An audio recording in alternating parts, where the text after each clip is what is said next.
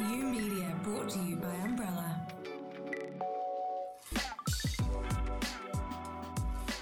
Good morning, everyone. Welcome online, wherever you are listening. It's a wintry day in Auckland today, and I'm joined by Aben Samuel from Fusion 5. Welcome to Umbrella HQ.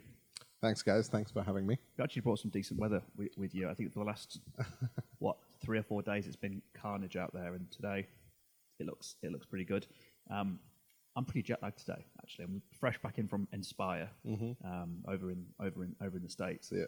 And man, for anyone that's been to Vegas and been to the Microsoft Inspire conference, Yeah. we were just talking about this before we came on to do the podcast day that you've been out a few times. Yeah. Yeah, a wild time. And you guys at Fusion 5 are pretty big Microsoft partners from the work that we do with you. Absolutely. So we had a few of our colleagues go up this year as well, and they reported it was pretty good. Yeah. Lots of good announcements, and it's the event for partners, right? Oh, yeah, absolutely fantastic. And about partnership, we've had a relationship at Umbrella with Fusion 5 for probably the last 6 to 9 months. It is now in terms of the work you guys are doing in the market. Absolutely. And for those of you that will have seen online, we did a joint event and collaborated with the Azure Follow the Sun developer infrastructure. Yeah. Day. So that's the Azure Bootcamp. That's right. That starts as we Kiwis set the trend for everything. We start the bootcamp here in New Zealand, and it kind of follows the sun across the world. And we're so grateful that Umbrella came to the party this year and were the main sponsors for the whole event.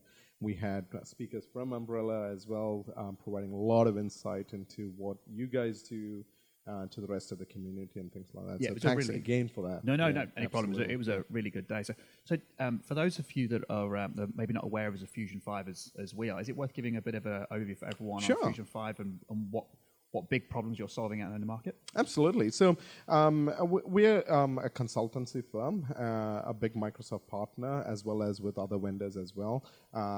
We predominantly dealt with the ERP space of things. So Dynamics was our bread and butter for a long time. But what we noticed over the last couple of years is that our customer requirements and what we can meet customer needs have broadened quite a bit, and that's where our capabilities across SharePoint, Office 365, enterprise security, and then the whole Microsoft cloud stack came into being.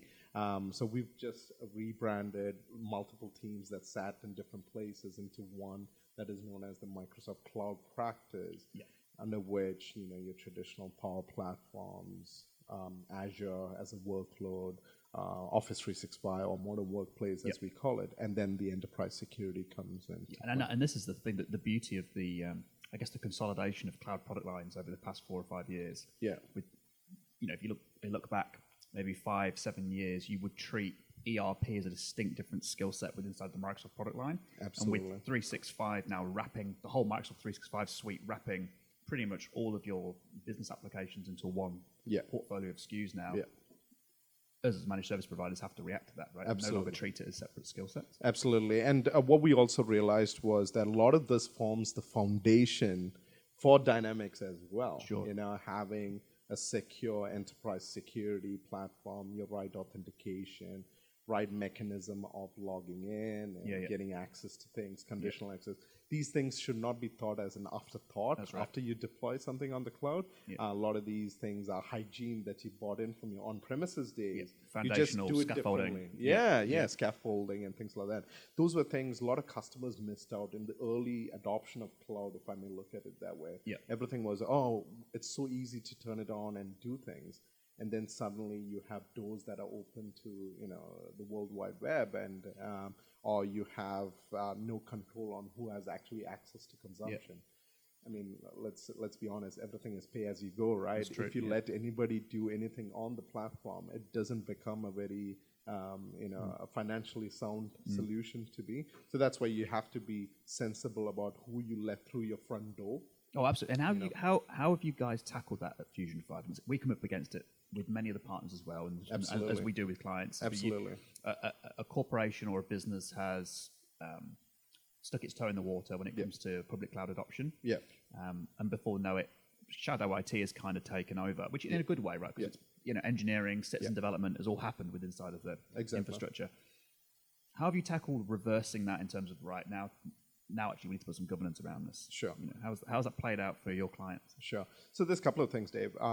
Back in the days when we were IT pros and stuff like that, when we saw the shadow IT, we went in with a stick and said, hey, I'm blocking this, I'm not letting you do this, and things like that. Well, what we didn't realize at that point of time is that section of that organization or that particular team had a need that enterprise IT was not, or corporate IT was not providing.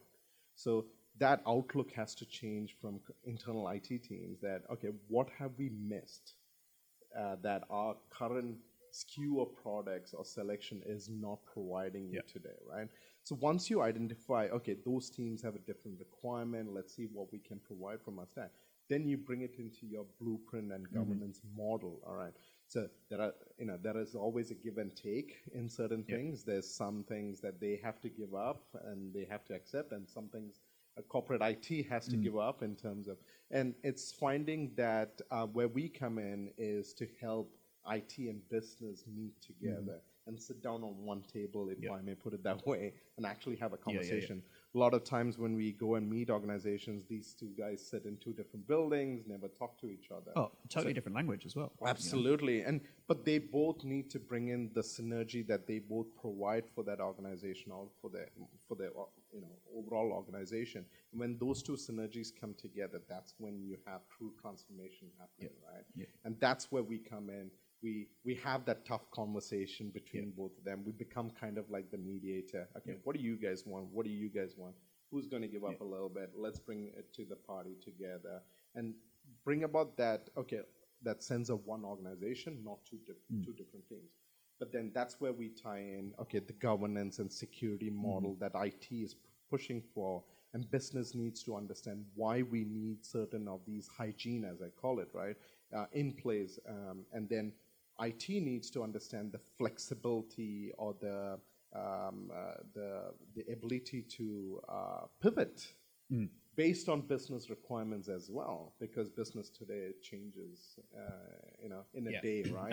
Absolutely. What struck me over the past 3 or 4 years is the fact that the commercial savviness that's needed by IT now to understand the actual true cost of what's being deployed, and really when we're entering into a conversation around large deployments on Azure, for example, there are so many commercial options available to drive a really good output. Yes. But it's commercial. It's a commercial conversation. Yes, absolutely. Right? Very rarely is a technical conversation. Absolutely. So a lot of times, my conversation starts at both the levels, the C-level executives as well as the IT decision maker or the actual doers in the company, right? And with the doers, what usually happens is that I get them through a process of changing their mindset of it's not just a technical conversation anymore. You need to change your mindset, your skill set, how you look at IT as a whole. Gone are the days where you put CDM and next. It's all about, okay, I have this new capability. How can my business or my organization benefit from that? So you are seen as a soul of that company.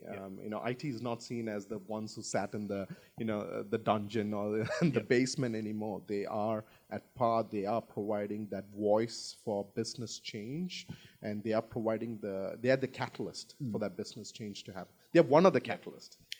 Absolutely, it feels like it's a different skill set that's required to survive in an IT organization, not a service provider organization, but internal IT. I definitely see the citizen developer / BA, process design, service improvement, individual archetypes going, okay, there's a problem here. How can I solve it with the tools that are available? Absolutely. As opposed to, no, I understand Windows operating systems and that's it. Absolutely. Which that is an extreme view, but one where arguably if you're in an organization and you have an IT title and you're not already in that mode of moving your infrastructure or making yourself infrastructureless and modernizing your applications, or you're already there, you've actually not delivered what you should be delivering to the business. Yes. What's really nice to see is the talent coming through now that really have a very little appetite for understanding infrastructure. They're like, well, hang on a minute. Well, I want to work in IT, but why do I care? What was technology of the past? They're coming straight in and going, containers, serverless functions, SQL services without infrastructure. It's yeah, I mean, it's Absolutely, and I think Microsoft has in itself changed, right, over the last 8-9 years, as we may look at it. We've gone away from those pillar-based products that did A to Z of something, but now you gotta kind of open up your mind and think about what are the other possibilities. How can I think truly outside the box to bring about that innovation, bring about that change. And I talk about innovation to customers. It's not about reinventing the wheel. Actually, it's about taking the wheel and putting it on another vehicle, if I may put it that way, Yep. and just getting more traction out of that wheel, because you're not going to change the shape and what a functionality a wheel does, but you can always change the way a wheel performs on a different vehicle. Yeah, so, yeah. And that vehicle gets a new form of life, basically, out of it. And that's how we, when we talk to customers, we talk about, okay, let's pick up what you have today, and let's slowly get you into the mold of thinking cloud, right? It's not about a big decision, a big drastic change that you have to bring in. Bring in those small changes, those small wins that actually have a lot more impact, rather than bringing in a big change and then you have a big failure. Bring in small failures and then learn from those failures and then correct them as you go, and be agile enough to change when you realize, oh, this didn't work out the way we thought it would work out. Let's pivot and try something new as well. You mentioned a really good point earlier on around two different parts of an organization coming together to have one kind of view of the world. And we've done a lot of work and we've created some really strong narrative to educate finance archetypes inside of the customer base and technical archetypes to make sure that they try to bring like a common language together. Yeah. It feels like to me that there's still a hangover in the market from Y2K and big, and that's 19 years ago. Yeah. I'd say, around finance trusting the technology and technology wanting to be transparent with finance, or when it comes to spending. And I think the biggest thing we're seeing is that cost control, cost management is always the treacle that needs to be walked through when it comes to rapid adoption. Absolutely. Because the finance have been burnt, the business has been burnt before. Absolutely. Spending a lot of these things. I don't think there's an answer to it, but governance, what you mentioned, cost control, service delivery management, are all really key things about successful cloud adoption. And once again, none of those things are technical at all. No. And I think the industry's done a really good job of kind of getting the whole, yes, cloud is the future, which is great. But those softer skills of, okay, so how do you govern this thing? Absolutely. Is the biggest challenge, because it's a new world. Absolutely. So a lot of the things that you and I are talking about are common sense stuff. It's just that it's not common practice in play. And if I may, you touched on the word adoption. That's a thing of passion for me to bring about, because there's two sides to it. There's the change, and then there's the change management side to it. All right. So you you spoke about the finance organizations having traditional mistrust of what IT is coming in play on. Another IT initiative is just going to fail at the end of it. It's just a lot of money. And instead, if we bring the parties together and say, okay, the change is the technology that'll enable this to happen. But the key part of it is, how do we transition you guys from where you are today to where you want to be in 12 months' time or 24 months' time? That's the key part of it that a lot of organizations unfortunately fail on, that transition phase. How do we get each team to come on that journey? How do we actually announce why this is even coming into play? A lot of times, IT initiatives are seen as pet projects by IT teams, not having the vision or the business objectives in mind and things like that. So those are the things that organizations need to work on, coming together and saying, okay, this is the change we want to achieve. This is the change management side of it. The change management side is the common sense stuff. Okay, how do we go about doing it? How do we build the awareness of what's going to come in? How do we build the why part of it? So traditionally, you have a new IT product or a process come aboard, what happens is that you get an email invite saying, next week, boardroom, 2 hours, training on X product. People all turn up with their notepads and stuff, not knowing why they're in that meeting room, right? Within 10 minutes, they switched off. So we call it the, what's in it for me station. They start dwindling, drawing pictures and stuff like that. My usual one was the left side of a phase and things like that. Right? And it's just because they haven't been sold why. They haven't been told how this is going to benefit you as a person within that organization, right? So my challenge to that, I think you're exactly right. That's historically how you would see it working. IT providing a service to the business. And I genuinely see now that where is the actual accountability? Yes, exactly. Right? Because if you look at the services that are available from Microsoft and Azure, right? They provide you the huge toolbox of services. So effectively, they're now IT. They're delivering everything. Right? Everything. It's all there. If you need infrastructure, provision it. If you need a database, provision it. If you need networking, the new office, whatever, provision it. New users, provision. It's all self-service and provision. So therefore, it feels to me like the accountability has shifted from IT providing stuff, right, to actually no, everything is all available. The business has made a backing of Microsoft as a technology provider. You can use the power of the Microsoft tools to deliver your business. However, you now, Mr. User, are accountable for conforming to a security policy, a governance policy, spend management. It's your issue now. Brilliant. And I think the accountability has to shift down to the citizen user or the business owner. How do they call it? The democratization of technology. The democratization of technology. Right? And to go, okay, you can use what you want now. IT have given you everything. But with that comes trust. Absolutely. Right? So, have what you want. But you have to conform to these things. So it really does feel that IT now is becoming more of a governing body to say, you can have anything you want. It's going back to the analogy, right? Great power comes great responsibility as well. And you touched on a really good point, Dave, of handing back that power and that responsibility to folks and things like that. That ownership was something that was missed traditionally, right? In traditional environments. You belong to the finance team, you own everything that finance did, but you don't own what your tool that runs on a server that maybe finance uses had a say. You never had a say. You're like, oh no, that belongs to IT. We don't have a say. We don't have a say on improving our own process, right? But now, if with the power of power platforms and stuff like that, you're giving a lot of that workflow capability of building a simple app that did a process that simplified somebody's 2 hours of a day. If you made that life simple, then you've got a winner. The person, the people who can bring about that change is IT, right? IT is the one who can introduce, listen, there's this platform that we leverage, that we are licensed to use. It's called the Power Platform. It does so and so. Let's help you change something that you do, some mundane task that you do today.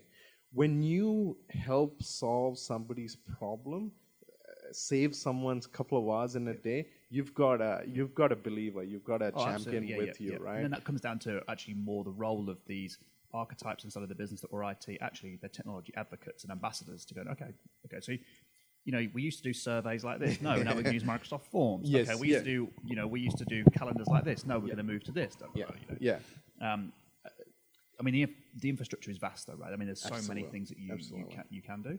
You do raise a really good point, though, in terms of the accountability for someone's job and the ability to self-improve it. And I think in the world of SaaS, if we forget Microsoft for the minute, in the world of SaaS, there is no IT providing the ERP platform. There's no IT. It's okay. Hang on a minute. I want to use Xero. Well, now I want to use MYOB. It's just that I'm deciding to change it. And go grab your credit card out, do it. Swipe it. It's done, right? It's as easy as swiping something. Exactly. I mean, we are in that world now where, and it's the ability for individuals to make their life and jobs very, very easy for the benefit of the company is really, really real. Though our business is there yet, when actually trusting that individuals will make the right decision for the business. Now, I'm not sure that they are. Some aren't. Some aren't. But I think it's we're in the new age right now of people not really understanding what IT delivers. And I've been worked in the corporate world for the last 17 years. I fully understand that my hands were tied about what laptop I could buy, what service I could buy, how the size Exactly. of my mailbox. I remember 200 meg mailbox, all that's gone now. Yeah. Right, but if you're starting a company tomorrow, the handcuffs are off. Oh, yeah. Straight to SaaS for everything. Absolutely. And I think that brings in its own a little bit of complication to it itself. It's that sovereignty of that corporate data. Where does that sit? And how do we keep track of where it sits and how do we own it and things like that? And there's several products, especially out of the Microsoft stack, that gives you that leverage to move into other cloud providers as well. I think that's one of the fascinating things that's coming out of Microsoft, right? They are not pushing down the client's throat anymore, saying you have to buy our product. Absolutely not. You can't do anything outside of our circle. You are a Microsoft shop. You can't do. No, clients actually now have the flexibility to move and actually investigate and then actually compare how it fits against what they can get out of corporate IT. Yep. Absolutely, and SAP on Azure versus Dynamics. Absolutely, What is Citrix on Azure versus Managed Virtual Desktop? They're all very, very strategic partnerships with Microsoft. Exactly. So bringing those third-party ISVs into their world. Exactly, and it's Microsoft getting that security branding to themselves, being a serious security vendor these days, right? Being able to give corporate IT or corporate the what shall I say, the flexibility to say, okay, we're happy to bend for that team to place that part of our corporate data in there because we can put in enough security and controls that gives us confidence for that data to sit in that platform with that third-party SaaS software and things like that. That interoperability is so refreshing, and it just gives us vendors and partners like us also the ability to say, okay, if that model didn't work for you, here's two other options as well. Because if we as partners don't give that option, clients are very aware and they will swipe that card to buy something else. Our objective at that point of time is to ensure the client gets the least frictionless process of making that decision. We can't force them to go one way or the other. Those days are gone, where you are forced to work with a certain technology or a provider. The world's their oyster today, if I may put it that way. The choices are so many, but it's our responsibility as partners to reduce that friction, that pathway to make that, help the customer make that decision, no matter which provider. And I think that's the world that we're in now. And strategically, with the decision that we've made at Umbrella is to absolutely focus 100% on the Microsoft. I won't even say the Microsoft stack. We actually focus specifically on the application infrastructure element. Yes, right? exactly. And we work with partners like yourself on the we would never entertain a Dynamics project. For example. We work with you guys on the Dynamics project. Because the product lines are so broad. And when it comes to Azure, there's 8,000 SKUs of products, right? And we've got 90-odd people focusing directly on Azure. And still we're learning every day. Every day. And if you're a 20, 30 person IT team, you've got the day-to-day to do as well. You just cannot have that depth of skill. It's impossible to keep going. And that's where the partner ecosystem really kicks in, is to have those niche partners with you who can just help you drive this monolithic technology platform as hard as possible to get the best commercial output. Exactly. And I think you guys have built a really brilliant model that didn't exist before, right? It's not about competition anymore. It's actually about coexistence with other partners and saying, this is my niche, this is what I do well. Let me benefit you as another partner as well, right? And I think where you bring in your niche and your skill set and your DNA, if we may put it that way, that gives ultimately who wins? The customer wins, That's right? Yeah. That's the ultimate goal. The customer has to win, and of course there will be always overlaps and things like that. But that's always part and parcel of any partner ecosystem, right? Yeah. But I think that's a brilliant model that you guys have built. Bringing in multiple partners from different parts of practice areas. That's right. It's no more about, we've got 20,000 partners in, I don't know, it's a crazy number of partners in New Zealand, right? But bringing them together or building that sort of an ecosystem and saying, let's piggyback off each other, let's piggyback of each other's, synergy. Yeah, I mean, Pinnacle is placing the client in the middle with their digital mandate of what they want to achieve as a business and going, right, what recipe do we need to put together, right, to get the right outcome? And that may be a network provider, it may be a managed service provider, it may be a SAP partner or a Dynamics partner, or a migration partner, and then to coexist, to bring that whole thing together, providing the governance to do so, and realizing that none of us are there to actually compete. We're all there to do exactly what we need to do, and grow the size of the opportunity for the customer to And succeed. I think customers appreciate when you say, we don't do these two things. You're actually being honest and bold enough to tell a customer, these are two things that we don't specialize in, but we partner with 2 other partners or 3 other partners who live and breathe this. This is their bread and butter. Why wouldn't you bring somebody who lives and breathes this part of the stack that you need to solve that problem, right? Instead of getting, because we've signed up with you, you need to try and solve it yourself. I think customers love that option, that flexibility and things like that. I mean, look at ice creams these days, right? It's crazy to choose one option. You want to have 3 scoops of everything in one bowl because you just can't have one of each. Right? Cool. That is true. And we've worked pretty close with you guys. You've got a great depth of competency around the work that you're doing across all of your other vendors as well as the Microsoft stack. I think the next 12 to 18 months is going to be really beneficial as we get closer and working together. Yes. I think we could probably talk all day and go I know. on and on. Exciting times. If anyone listening wants to find out more about Fusion 5, where's the best place for them to go and uncover what you guys are about? So our website will be the first place to start. It's fusion5.co.nz, or if you're listening to it in Australia, we've got fusion5.co.au. Always happy to come and have a chat with the Umbrella guys and girls. And thank you so much once again for the support for the community. Just wanted to throw in the if anybody's listening and based in Auckland, look out for the Azure user group that we run every 3rd Wednesday at Microsoft. Thanks for having me. No, any time. Abin, thank you very much for for taking some time out of your morning. No, that's right. I very much doubt it will be the last time that we speak on. I love this session. Yeah, this was good. Great. Thank you.